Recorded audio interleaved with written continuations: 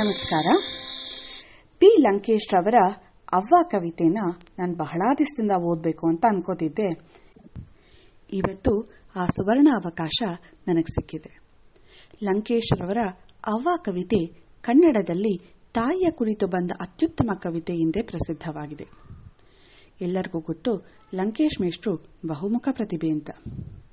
ಈ ಕವನದಲ್ಲಿ ಅವ್ವನೇ ಭೂಮಿಯಾಗುವ ಹಾಗೂ ಭೂಮಿ ಮತ್ತು ತನ್ನ ಅವ್ವನ ಒಡನಾಟ, ಮನೆ ಹಾಗೂ ಹೊಲ, ದನಕರು ಸಂಬಂಧಗಳನ್ನು ಓದುಗರ ಎದುರು ಚಿತ್ರ ಕಣ್ಣು ಕಟ್ಟುವಂತೆ ಕವಿತೆ ಹೇಳುತ್ತಾ ಹೋಗುತ್ತದೆ.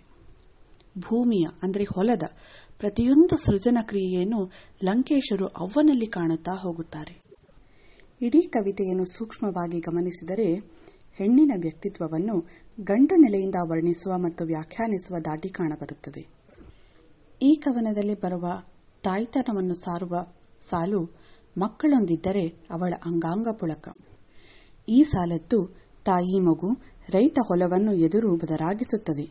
ಯೌವನವ ಕಳೆದಳು ಚಿಂದಿ ಸೀರೆಯ ಉಟ್ಟುಕೊಂಡು ಎಂಬ ಸಾಲು ಅವ್ವನ ಬಡತನವನ್ನು ಹೇಳುತ್ತದೆ.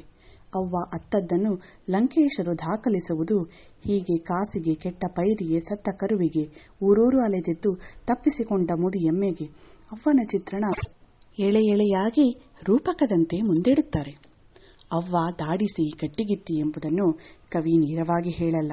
ಅದನ್ನು ವ್ಯಂಗ್ಯವಾಗಿ ಪ್ರಸಿದ್ಧರ ಜೊತೆ ತುಲನಾತ್ಮಕವಾಗಿ ಹೇಳುವ ಪರಿಯೇ ಅಚ್ಚರಿಯದ್ದು. ಈಗ ಕವನ ಅವ್ವ.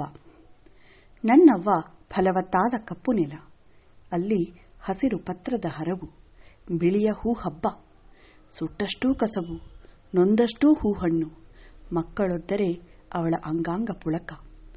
ಹೊತ್ತ ಬುಟ್ಟಿಯ ಇಟ್ಟು ನರಳಿ ಎವೆ ಮುಚ್ಚಿದಳು ತೆರೆಯದಂತೆ. ಪಲ್ಲ ಜೋಳವ ಎತ್ತಿ ಅಪ್ಪನ್ನ ಮೆಚ್ಚಿಸಿ ತೋಳ ಬಂದಿಯ ಗೆದ್ದು, ಹೆಂಟೆಗೊಂದು ಮೊಗೆ ನೀರು ಹಿಗ್ಗಿ, ಮೆಣಸು, ಅವರೆ, ಜೋಳ, ತೊಗರಿಯ ಹೊಲವ ಕೈಯಲ್ಲಿ ಉತ್ತು, ಹೂವಲ್ಲಿ ಹೂವಾಗಿ ಕಾಯಲ್ಲಿ ಕಾಯಾಗಿ ಹೆಸರು ಗದ್ದೆಯ ನೋಡಿಕೊಂಡು, ಯೌವನವ ಕಳೆದವಳು ಚಿಂದಿಯ ಸೀರೆ ಉಟ್ಟುಕೊಂಡು.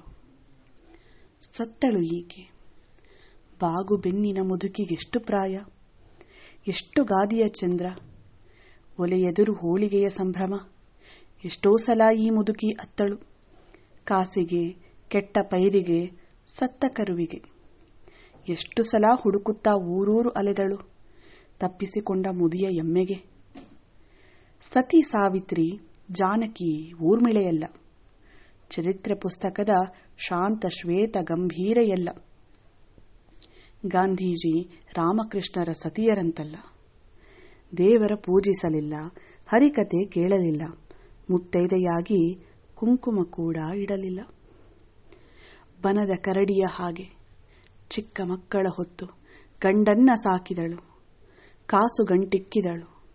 ನೊಂದ ನಾಯಿಯ ಹಾಗೆ ಬೈದು ಗೊಣಗಿ ಗುದ್ದಾಡಿದಳು.